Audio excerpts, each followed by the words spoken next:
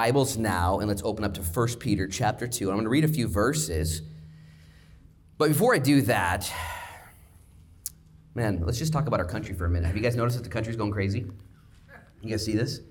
We're on the West Coast, the best coast. Okay, quote me if you want, it's fine. That's funny, you can say that, you can laugh at that. We're over here though, but nonetheless, we see what's going on. And there have been people, men and women, who've come out and said and prophesied certain things over our nation, and people are really sticking their necks out there. And I'm not going to prophesy anything or even pretend that I have some sort of insight around our nation. I would, however, challenge you guys. While we were worshiping, singing that song, I was standing right here, and I began to think of Daniel. Daniel in the scriptures. You know, Daniel was taken as a young man to Babylon. He served under King Nebuchadnezzar, and he served under King Nebuchadnezzar's son, and then he served under Darius the Mede, and then he served under all these pagan kings. And he was away for so long, he actually never went back to Jerusalem, never went back. He saw his homeland destroyed, and he saw his people taken captive, and yet God had a plan. And the only way that Daniel was able to sustain himself, you guys remember the story. Daniel was there in Babylon, and he's praying and wondering, and you guys know he gets a letter from his good old buddy, Jeremiah. Jeremiah sends him a letter. And he reads Jeremiah, and in Jeremiah chapter 29, you guys have that verse memorized, for the plans of the Lord are for you, for good, not of evil. And but the verses prior to that, Jeremiah 29:11, he instructs Daniel. He says, while you're there in Babylon, you're not coming back. So I want you to pray for the peace of the city you live in. I want you to pray for your neighbors. I want you to take a wife, and I want you to get married. I want you to tell everyone just to settle into it. And then he received revelation through the book of Jeremiah. He actually received understanding that in 70 years that they would be released. And he began to have insight. Wouldn't it be rad if we had insight right now? It's easy to have observation. Nebuchadnezzar, bad guy. Any other questions? And yet God said, hey, Daniel, I want you to serve him. Come again? I want you to serve Nebuchadnezzar. How's that? I mean, you guys think the previous administration was problematic? You guys might think the upcoming administration is problematic. We have no idea. And yet God gave Daniel the word of God in Babylon. I'm not planning any trips to Washington. Not going there. To a large degree, it's not my problem. It's so far away. I'm on the opposite. I'm not going there. Some people feel that it's needed to go there, do certain things. Last night we were watching the Tampa Bay Buccaneers against the Washington football team. Anybody watch the game? Watch the game? Okay, my mom and dad. Since when do you guys like football? Anyways. They had a couple different transition scenes where they were showing Washington, D.C. and some of the monuments. And they actually showed the Washington Monument, 555 feet and 5 1/8 inches high. Its base is 55 by 55 by 55. There's a lot of fives in there. I'm not sure what they were thinking. And they built it in 1848 is when they started it. It didn't get finished for about 70 years. And as they built this, they had an idea. Let's honor God. As a matter of fact, right at the top, go ahead and show that top one, Dave. There's some inscriptions there. You can't really read it. Looks like the inscriptions of Saruman, but on there, it says, Laus Dei. To God be the glory. It is the highest, at one point, monument and building in Washington. On purpose, they built it that high so that way when the east sun rises, the very first building to receive the sunlight and the very first words to be illuminated are to God be the glory. Isn't that cool? Things aren't the same now as they were in 1848. The guy that built that, he died recently. It's another joke. Guys, 1848, come on, loosen up. What? Guys, you're scared. I want to make you put your mask on if you don't knock it off.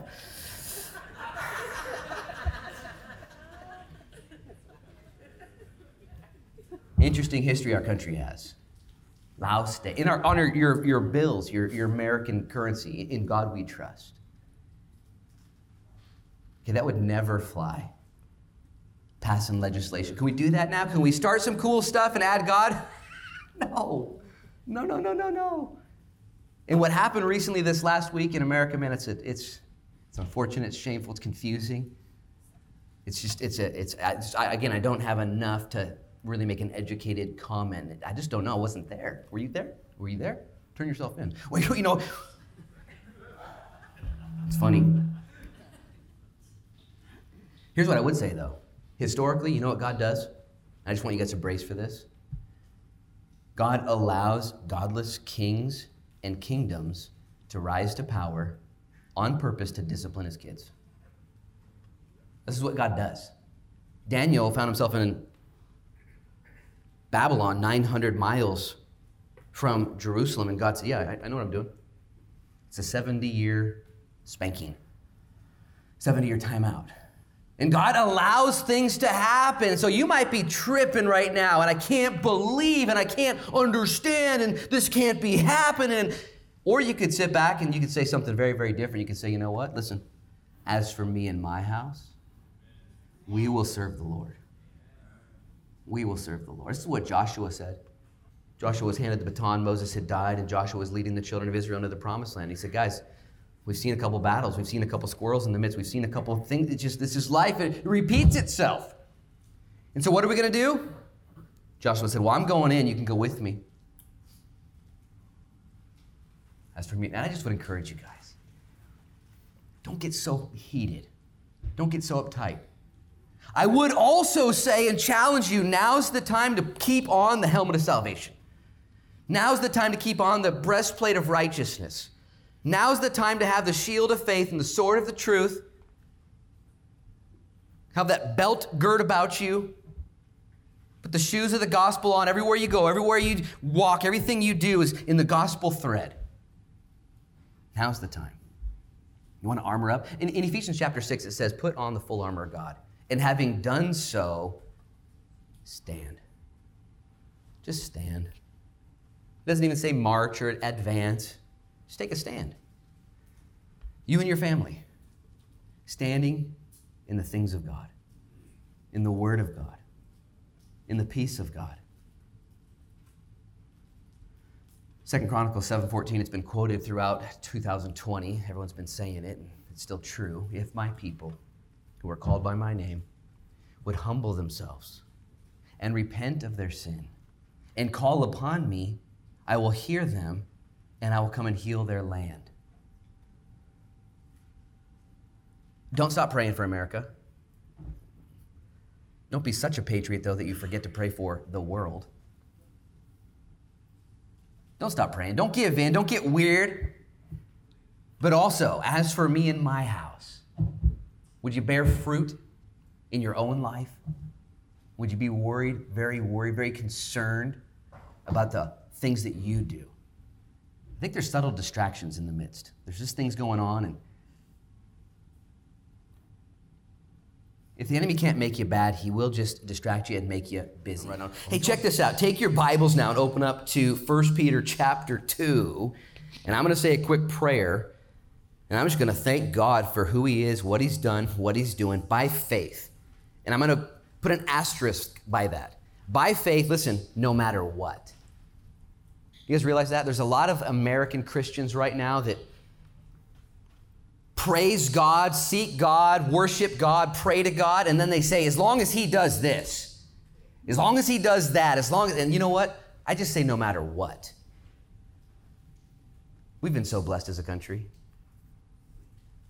What do you expect God to do right now? Do you know that right now our country's so confused? There are certain species of animals that if you touch them and kill them out of season,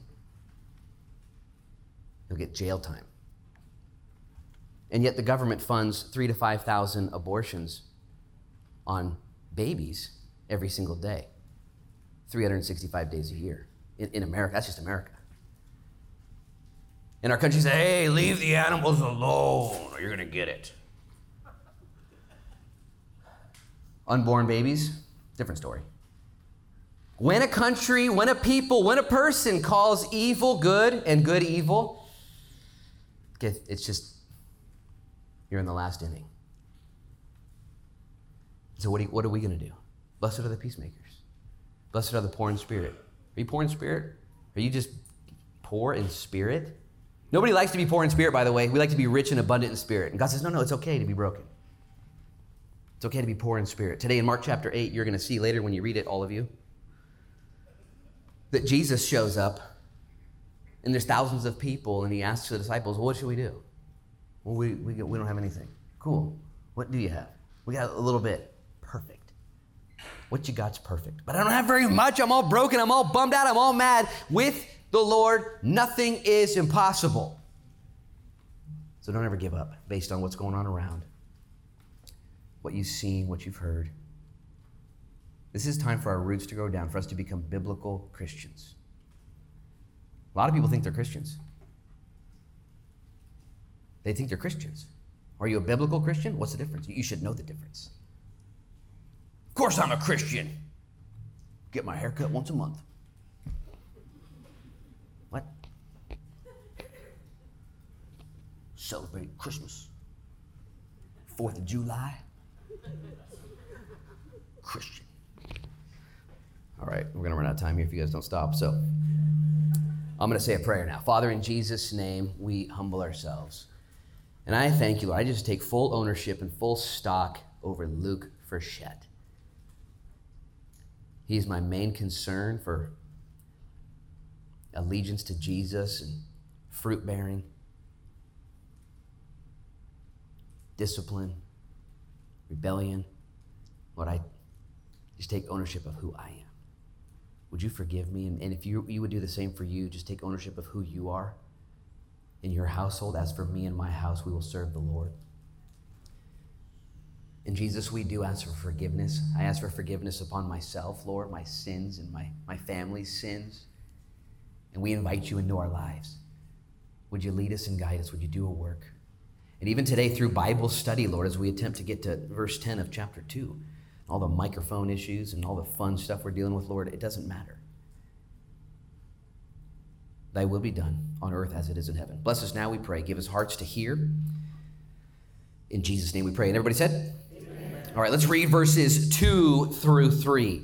He says, therefore, laying aside all malice, all deceit, hypocrisy, envy, and evil speaking, as newborn babes, desire the pure milk of the word, that you may grow thereby. If indeed you've tasted that the Lord is gracious. Stop right there. Eyes up here. We're going to continue this where we left off last week. And the big idea here, Peter is saying to the Christians there in modern day Turkey, that they are to, if they know Jesus, if they are Christians, here's what they're supposed to do now. They're supposed to grow. They're supposed to grow. As a matter of fact, some of your translations in the ESV say you're to grow thereby or to grow into salvation. Been talking about this theme for a couple weeks. That if you're saved, you are to now, Philippians 2:12, work out your salvation with fear and trembling. And he tells us how to do it in verses 1 and in verses 2. He says, lay aside all this other stuff and like a newborn baby, desire the pure milk of the word. Guys, there's nothing new under the sun. This is how it works. That as you walk nearer and dear to the Lord, there's things that he takes away from your life. You got to set this down. Let's just read that list one more time. It's actually a really nice list. There's lots. Have you guys ever read the list in the Bible and you're like, oh my gosh, I can't believe it says that? In the New Testament, there's lots of lists. I considered writing down every single descriptive noun that the Bible says to put down as to lay aside, but I think it would have been too hard for everyone to hear in one sitting. They're kind of like dispersed throughout Ephesians and Romans and James. There's some lists. Let's just read this again. This is a real easy one. This is like entry level. He says malice, deceit, hypocrisy, envy, and all evil speaking. All these are kind of things that we all agree with, like, yeah, all of that stuff needs to go. And then there's other lists that you might argue and say, really, that too? And here's the deal, though. If you don't let go of these things and then add the word of God, you're not going to grow. We love to see babies grow, don't we? A baby is born. The first thing they do when a baby is born, man, they take all the footprints and they take all the measurements and they take all the metrics and they measure and they weigh and they do everything. You ever seen this happen before? They measure it all, and then like 2 or 3 days later, they do it again. Then they say, okay, come back in a week, and they do it again, and they keep measuring because they want to see if this baby's growing.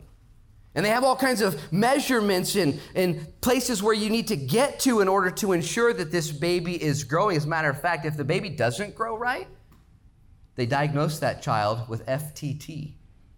It's called failure to thrive.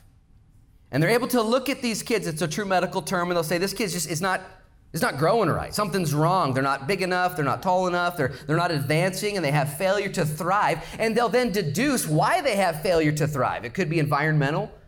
Maybe they're in a toxic relationship. Maybe their parenting is not the best. Maybe it's a nutritional thing. They'll ask the mom, how much is this kid eating and all the rest, how many bowel movements, just weird stuff, in order to discern, why is this kid not growing?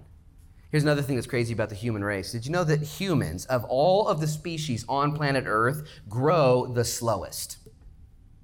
Every other baby that is born in the animal kingdom, and all the mammals and all the reptiles and all the other animals, they grow fast and rapidly. As soon as an elephant hits the ground, it's like, dang, that hurt, let's go, you know. And the other elephants come over and start kicking. You ever seen an elephant get birth? Man, that's crazy. They're kicking it like, let's go, homie, you know, lions are coming, we gotta run. Watch National Geographic, it's free. And yet when a baby's born, that baby comes out and for like 50 years can't even take care of itself. You're laughing. Why are you laughing? Because you know it's true. Man, kids, and they roll over once, like after 6 months, they rolled over and you're calling your mom, they rolled over, you know. And, man, that thing would have been dead in the wild. This lion's eating it. It's funny. God made humans. And there's this argument about, you know, evolution. All that is so debunked. You just study it out. God made humans on purpose, and he made them the way they are. And so when a baby is born, man, we celebrate, and they got diapers on, and they take their first, they just stand. Ooh, ooh, you know, we're filming it, and you're calling your husband at work, he's good, you know, celebrating, and they fall down, and it's exhausting. And here, we're encouraged as newborn babes, desire the milk of the pure word of God, that you may grow. I'm not making this up. Look at verse 2. As newborn babes, desire the pure milk of the word that you may grow thereby, or in the ESV or the King James Version, that you may grow up into salvation. Babies don't grow without milk. It's just the way it is. And the Bible likens itself to milk. There is a distinction and a contrast in the book of Hebrews where Paul says there are certain Christians that need only milk and there's other Christians that can handle some meat. This is not that same contrast illustration, just so you guys know. What he's saying here, what Peter is saying, is that every single Christian, mature or immature, needs milk, the word of God. There's never a time where you get so mature, you've been doing this for so long, that you can kind of back off and throttle down and disengage and read less. He's saying, no. You lay aside malice and envy and hypocrisy and all evil speaking and all this deceit, and like a newborn baby desires the milk. This is so, it's just, I've preached so many messages on the Bible. Get in the word, read the word. As a matter of fact, throughout the scriptures, Jeremiah or Joshua, when he was leading the children of Israel, before he said, as for me and my house, we will serve the Lord. In Joshua 1:8, he says, let this book of the law not depart from your mouth, but meditate in it day and night. For in so doing, you will have success and be prosperous in all your ways. Joshua 1:8. Psalm 119 is the longest psalm in the Bible, 176 verses, and it's all about the Bible. Psalm 19 says that the word of God is able and so powerful it converts a soul. In 2 Kings 22, when they're cleaning out the temple, Josiah's buddies start to clean out the temple and they're putting stuff together, and somebody finds a copy of the Bible and they read it. And it begins one of the greatest revivals in Israel's history through the word of God. As a matter of fact, you will not find a revival in a family, a man, a woman, or a church, or a society that is not directly linked to the Word of God. There's no such thing. And so if you want to find yourself growing, and you might say, I've been a Christian for 15 years. Okay, that means you're equivalent to a 15-year-old person. You ever seen a 15-year-old person? They're the worst. I've been 15, I can say that. And we're talking like, you don't trust them, they can't do, you know what I mean? Maybe you've been saved 30 years. 30 years, even a third. I mean, when I was 30, I was just making it. Even when I'm 40, I'm 42 now. And man, I got so much. And if you're a Christian here, guys, let me tell you about the Word of God. He says it in verse 23. He says, having been born again, not of corruptible seed, but incorruptible, through the Word of God, which lives and abides forever. He goes on in verse 25. He says, but the word of the Lord endures forever. This book, the Word of God, is not going away. 100 years from now, this book's going to be here. None of us will. 500 years, this book will be around. 1,000 years, depending on the history of mankind, this book will not disappear. Wouldn't that challenge you to be less into some of the vain things that you're into right now as an individual? Some of the things that are just going to fade away. He goes on in that portion of Scripture, verse 24, he says, all flesh is as grass. All the glory of man is the flower of the grass. Grass withers, its flower falls away. But the word of the Lord endures forever. They say that the sun is going to burn out in about 8 billion years, which is funny because some people are actually concerned about that. I'm like, why are you concerned about that? Like, what? I got a lot of things to worry about. That's not one of them. The sun burns 600 million tons of matter every second. 600 million tons of matter every second is burned by the sun. And so it's burning out. About 8 billion more years, and it'll be gonzo, done.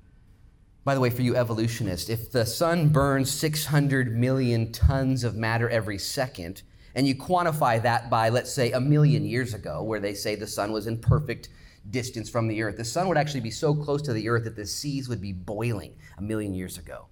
1 billion years ago, the sun would be touching the surface of the earth. Be like, yeah, it might have been a little hot, but we survived. No. God made it exactly the way it is, and all of it is going to perish except for the word of God. Now, this laying aside of malice and guile and hypocrisy and envy, evil speaking, is in order, listen, that we would gain a greater appetite for God's word. If you don't have an appetite for God's word right now, and this is so important for 2021, our generation, at least that I can tell, is the most messed up generation ever. Jesus said there would be a group of people that were saved, but that would bear no fruit because of the deceitfulness of riches and the cares of this world. And you might say, I'm not deceived by riches, I'm poor. Well, that doesn't make any difference. The cares of this world. So many things in your life. And where's the fruit at? The fruit comes from letting your roots go down in God's word.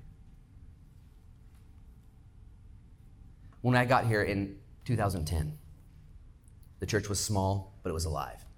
And we began teaching God's word. The first book we ever taught through here was Nehemiah, a book of growth and rebuilding. 2010, November is when we started. And we went through, do you have a picture of that? There's my younger brother. The stage was actually over there, and there was about 45 people here. And we started in the book of Nehemiah, and you can just leave that picture right there. And we went through Nehemiah, and then after Nehemiah, I thought to myself, you know what we need to do? This church needs to be grounded in the doctrines that change lives. And so we went through the book of Romans. And after we went through the book of Romans, we went backwards. We went from Romans backwards to Acts. I wanted the church to see what the church looked like. And so the book that comes right before Romans is Acts. And so we went backwards to Acts. And then right after we finished Acts, we started the book of John, right around 2013. And as we went through Nehemiah and Romans and Acts, all those teachings are available on iTunes. Just search it in there and type in South Beach or my name in those books. You can listen to them. I listened to a couple last night. Just a little bit, and I turned it off because it was horrible. And 2.5 years later, the church went from what you see here by teaching the Word of God, go to that next slide, to this. Yeah. You can clap. When God called my wife and I here, it was so clear that to do anything other than come to Newport would have been disobedience, even if we were to go to the foreign lands and give our lives as missionaries. God said, come to Newport, and so we did. And we began teaching the Word of God, simply teaching the Word of God. And it didn't take very long to realize why God had called us here. God didn't owe me or my wife anything. He didn't say, you guys move there and I'll do great things. He didn't say that. He said, go and teach. And it's God's word that has brought life to this community. It's God's word that has brought life to this culture and to the coastline. You can put that picture down now. And there's nothing new under the sun, guys. I wish I could give you a fancy Bible study today that was something else. You know, hey, check this out. New revelation. No, there isn't anything new under the sun. The word of God will endure forever.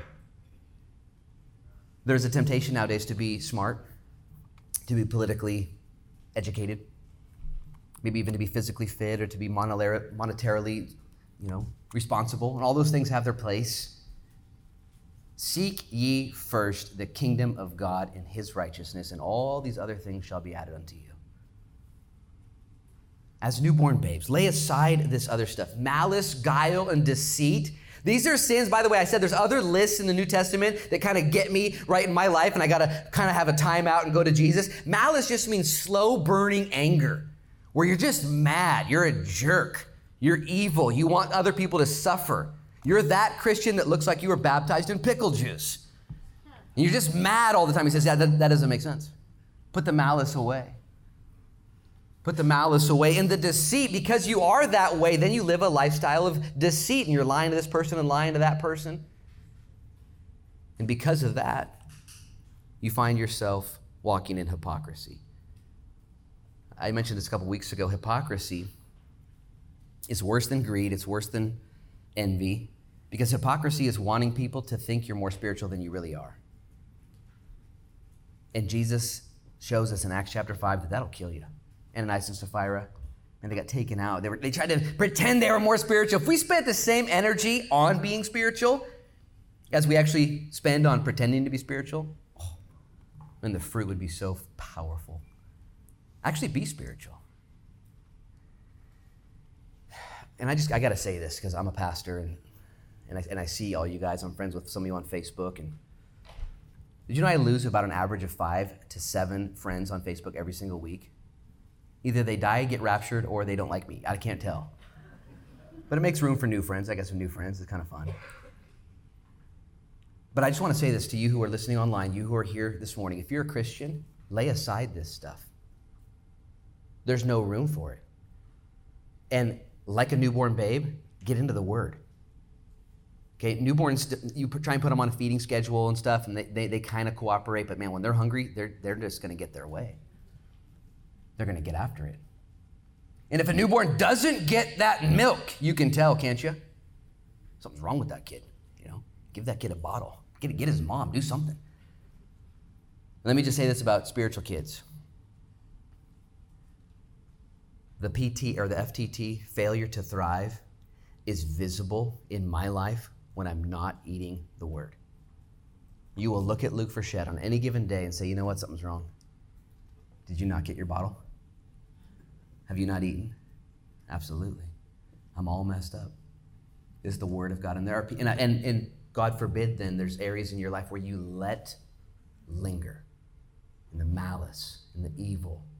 We justify stuff. And can I just encourage you?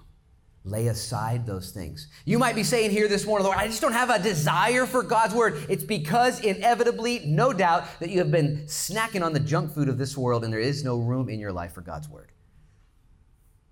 You ever tried to recalibrate your palate?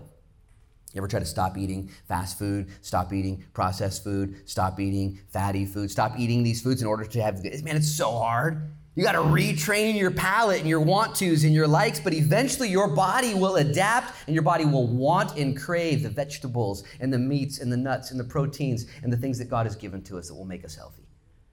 And so if you're watching online, you're like, I just don't understand the Word of God, then work on it. Get into it. Get a commentary. Listen to the Word of God. Read the Word of God. You'll not produce fruit if you don't. Look at verse 3. He says, if indeed you've tasted that the Lord is gracious. And some people come to church or Bible study from a religious background, and they don't know the goodness of God. They've only been beat up every single time they've ever gone to church. Don't raise your hand, but you ever go to that church where you just felt beat up when you left? Sermons were 17 hours long, man, and you felt bad going and you felt worse leaving. Man, God's mad at me and he's mad at you and there's nothing we can do. You know what I'm saying? Religion, and then when it comes time to reading your Bible, and you're like, I'm not reading that book. Listen, have you tasted and seen that the goodness of the Lord is what leads us to repentance? That God loves us? This will change everything about the way you read the Bible, the way you put down your phone, put down your hobbies, put down your selfishness, put down that stuff when you know that the Lord is good. Taste and see that the Lord is good. Blessed is the man who trusts in him. You got to know this. God loves you. It's not a legalistic duty to read your Bible. It's a realistic relationship. He goes on to say, and he gives us some parables to consider. He says, coming to him, verse 4, as to a living stone, rejected by men, but chosen by God and precious. Stop right there, eyes up here. He says, coming to Jesus as to a living stone. He's already told us we're adopted and born into a living hope through the living word. And now we have a living stone. To them, it would make more sense. To us, we're like, what's a living stone? Rolling Stones? I know that, And And even Peter, man, he uses this word stone, and it could have been because that was what his name was. Jesus changed his name from Simon to Rock, and maybe it was, but he is referencing the stone, the rock that traveled with the children of Israel in the wilderness, the cornerstone, the chief cornerstone, Jesus Christ. To them, it would make more sense. To us, we have to use our imagination a little bit. He says, coming to him as a living stone that has been rejected by man, but accepted by God. Let me just tell you right now, if you're struggling to be a Christian, a public Christian, a proud Christian, a humble Christian, listen, right now we struggle real hard to become politically correct, and I don't want to offend that person. We spend a lot of time not offending people, but we don't spend much time trying not to offend a holy God. Can I just say that's backwards? Okay, the world has rejected God. And there's a thing, PC, make sure your life is HC. Make sure it's heavenly correct, okay? Make sure you're not going by the metrics of the world. I'm going to read it again. It says, coming to him as a living stone, rejected indeed by men, but chosen by God and precious. If you want to make sure you're on the right team, choose what God says is precious.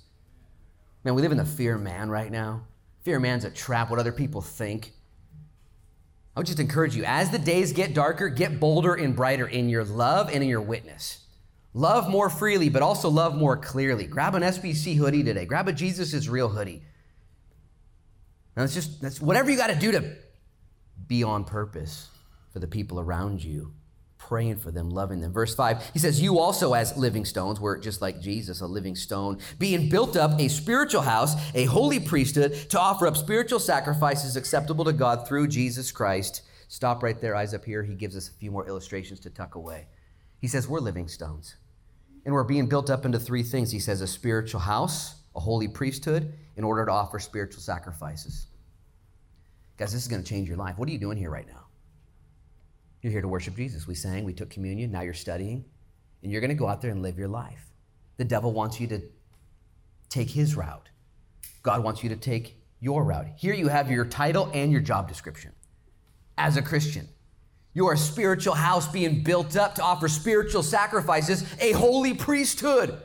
I guarantee you some of you guys are sitting out there thankful that we have 7 pastors on staff here at South Beach Church to do the work of the ministry. Can I get an amen from somebody? Amen, right, cool, yeah, right. That's good. I'm excited they're here too. Guess what? We're all in the priesthood. Every single one of us.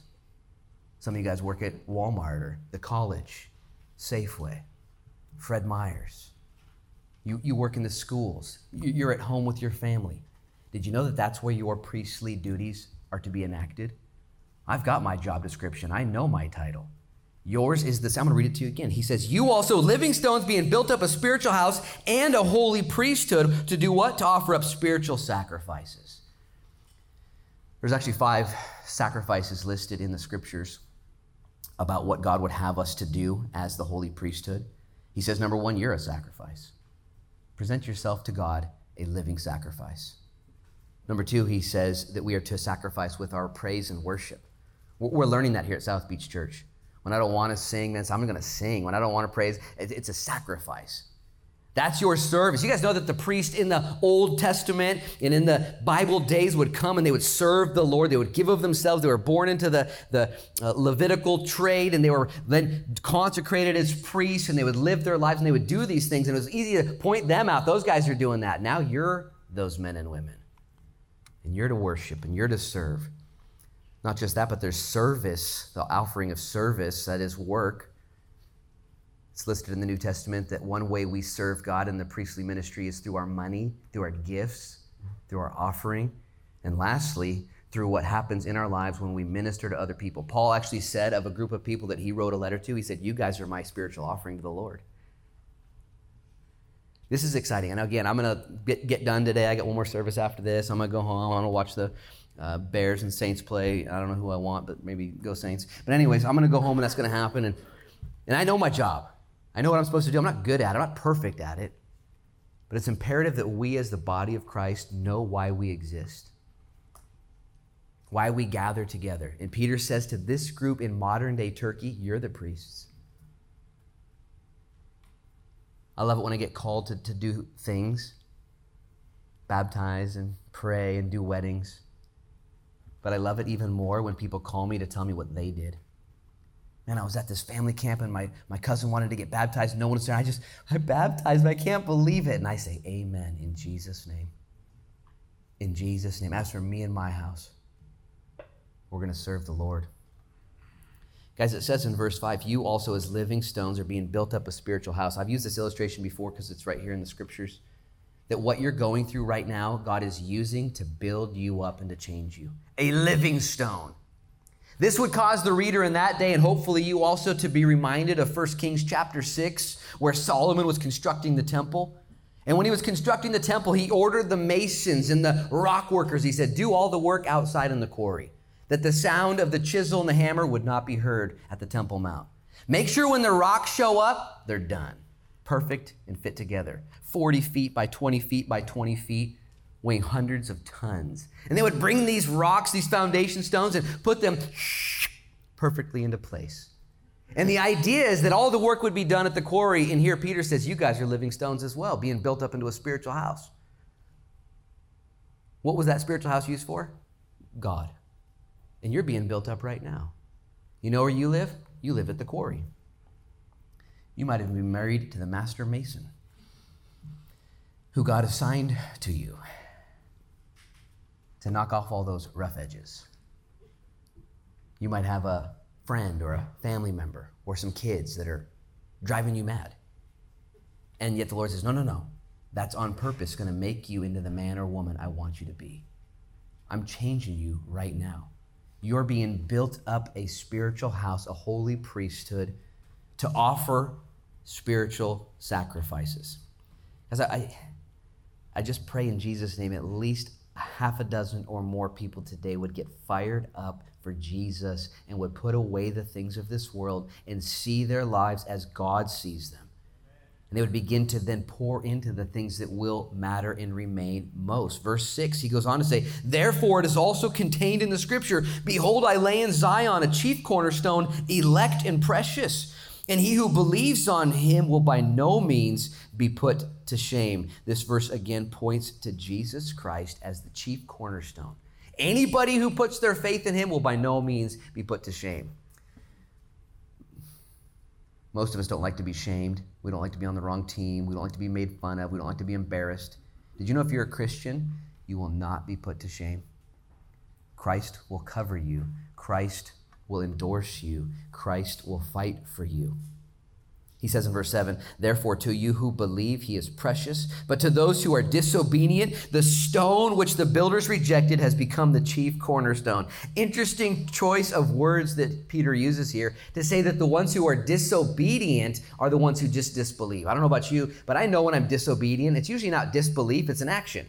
Disobedient to the Lord, I did something dumb, I did this. But it comes back to, and it's rooted in a belief system. And what he's saying is there are people on that day that will be entitled disobedient. And they would object and say, no, I just didn't believe. I didn't believe in the cornerstone. I rejected it. He says, in your rejection of who Jesus is, you stand disobedient. The chief cornerstone. Peter uses this illustration, and it would make sense to those men and women in those days because the building material of choice was stones. They didn't have lots of timber and trees, and Home Depot wouldn't come around for another 200 years, and all kinds of issues they would have. And in order to get a project done right, you would set the cornerstone. This would be the stone that would set all other stones in place. And if the cornerstone was wrong, or if the cornerstone was crooked, or if the cornerstone was crumbling, the entire project would also reflect its flaws. Here's the deal. If you've built your life on Jesus Christ, if you've built your marriage on Jesus Christ, if you've built your individuality on Jesus Christ, don't raise your hand. We're not perfect. I've made mistakes my whole life. Mistakes in my marriage, mistakes in parenting, mistakes in pastoring. And yet the cornerstone is Jesus Christ. And all things, will be straightened out because of the cornerstone. All things will be acceptable in God's sight. Verse 7 again, to you who believe he is precious. But to those who are disobedient, the stone which the builders rejected has become the chief cornerstone, and a stone of stumbling and a rock of offense. Verse 8, he now quotes out of the Old Testament saying, those who don't love Jesus, man, they're going to stumble and be offended by him. It's so fun seeing the church go through 2020 into 2021. I say this every week. I'm just so proud of you guys. And this is such an intense time. The impurities have been cooked away. The challenges have been exposed. The weaknesses. It's not even done yet. God's doing this. And yet to those who see Jesus and reject him, he becomes a stone of offense and stumbling. To those who love him and accept him, he becomes that foundation stone. This happens to two different groups of people, irreligious and religious. Did you know that when you who are Christians, you go to South Beach Church and you talk to a super religious person, they're stumbled by you? It's kind of fun. I talk to some super spiritual people, and they're pastors and priests, and they're, way up there in the religious sect, and they'll look at me and say, "You're a pastor? You don't look like a pastor." I'm like, I know, I try very hard to not look like a pastor. And religious people will ask you questions and look at our Celebrate Recovery group or Narcotics Anonymous or our people that are struggling and say, "Wait a minute, are you trying to tell me you just simply call on the name of Jesus Christ and you're forgiven? You've never done anything good in your life and you've done a whole lot of bad in your life and you expect that that's going to save you?" Yeah, I do. I actually do. Romans 10 says, "If I call upon the name of the Lord and believe that Jesus Christ was killed and raised from the dead, that I will be saved." It's that simple. And religious people can't handle, they stumble. When Peter and Jesus came to the planet and lived their ministry, the religious community, the Jews, stumbled at Jesus Christ. "You mean we're going to follow this man from Nazareth? This man, can anything good come? This man?" And they stumbled, but not just the religious community stumble at Jesus Christ, the irreligious community. You can talk to anybody out there and they'll say, "Yeah, I have some respect for Jesus, but he's not my Savior." Okay, you're either going to build your life on him or you're going to be crushed under him. Daniel chapter 2, Nebuchadnezzar had a dream. And it was all the kingdoms of the world until the very end. And after all of the history of mankind was done and shown in this panoramic vision, at the very end, a rock came out of heaven that was cut out of the earth, not by hands, and it destroyed everything. When Jesus Christ comes, okay, he will look to those who have rejected him, those who did not build their life on him, and there will be nothing but stumbling and offense and judgment. He says, verse 9 and 10, and we're done with these thoughts. He says, "But you are a chosen generation, a royal priesthood, a holy nation, his own special people, that you may proclaim the praises of him who called you out of darkness into his marvelous light, who were once not a people, but are now the people of God, and who had not obtained mercy, but have obtained mercy." Stop right there, eyes up here. I want you guys to pinch yourself. As Peter is writing to this group of believers in Bithynia and Cappadocia and Asia, and he says, "You guys, you're a special people that have been called out of darkness in order to proclaim his grace, in order to proclaim to a people that had not obtained mercy that you have mercy." Read verse 9 again. He says, "You're a chosen generation, a royal priesthood, and a holy nation, his own special people, that you may proclaim the praises of him who called you out of darkness into his marvelous light." Quick question before we end in prayer. Do you see yourself as that ambassador? It's that simple. Do you see yourself as one who is called to proclaim his praises to people? This is what we do. We've set schedules and times, and the band gets together, and we're going to do this. We're going to put it online and on air. I go on Facebook, and I post things that are going to give glory to God, and it's pretty easy for me to do. I'm a professional Christian. I'm a pastor. And yet he says to this group of men and women, he says, "This is why you were saved, in order that you would proclaim his glory to a dying generation." What's going to happen in 2021? I'm not going to make any prophecies about government and geopolitical leaders, nor would I advise you to meddle too deep in those issues. As for me and my house, we're going to serve the Lord. We're a small little church, aren't we? Small little community. Crabbers are going out. It's just so fun. I love this little community. Psalm 131, "Lord, I do not consider things too lofty for me, nor are my eyes not haughty, but instead like a weaned child, I'm at peace with you." Wouldn't that be awesome? Let's bear some fruit. right here. There's some big things going on all around us. Let them go. Let Apple and Amazon and Google and Facebook and Twitter and Parler and let them go. Just let them go. It's not your problem. May the Lord minister to us. And you're in the rock quarry right now. You're being chiseled on. You're not ready for heaven yet. There's deeper works, deeper fruits, like a newborn babe. Get into the Word of God. Lay aside the stuff. Go search the scriptures and find the other lists. Don't be afraid of them. Are you thriving? Is your Christianity thriving? It can be. All of the nutrients, all of the blessings, all of the power. The Word of God will endure forever. Father, in Jesus' name now we pray and ask for forgiveness. And Lord, we align ourselves with you and your word. And we ask in Jesus' name we be pleasing to you by faith. You declared that you have elevated your word even above your own name. And I believe Satan is working overtime to make us so shallow, so distracted that we have no time, we make no time, we reject our time, we do not endure our time with you. And Jesus, would you forgive us of that? I pray that you would lead us, Lord, to your presence. I pray for the husbands and the wives, Lord, all the leaders here, moms and the dads, the priests, the holy generation. Would you make us, Lord, to be about your business? Forgive us of our sins. Forgive our country, our lawmakers and legislators, leaders, Lord. It's a mess. We need you.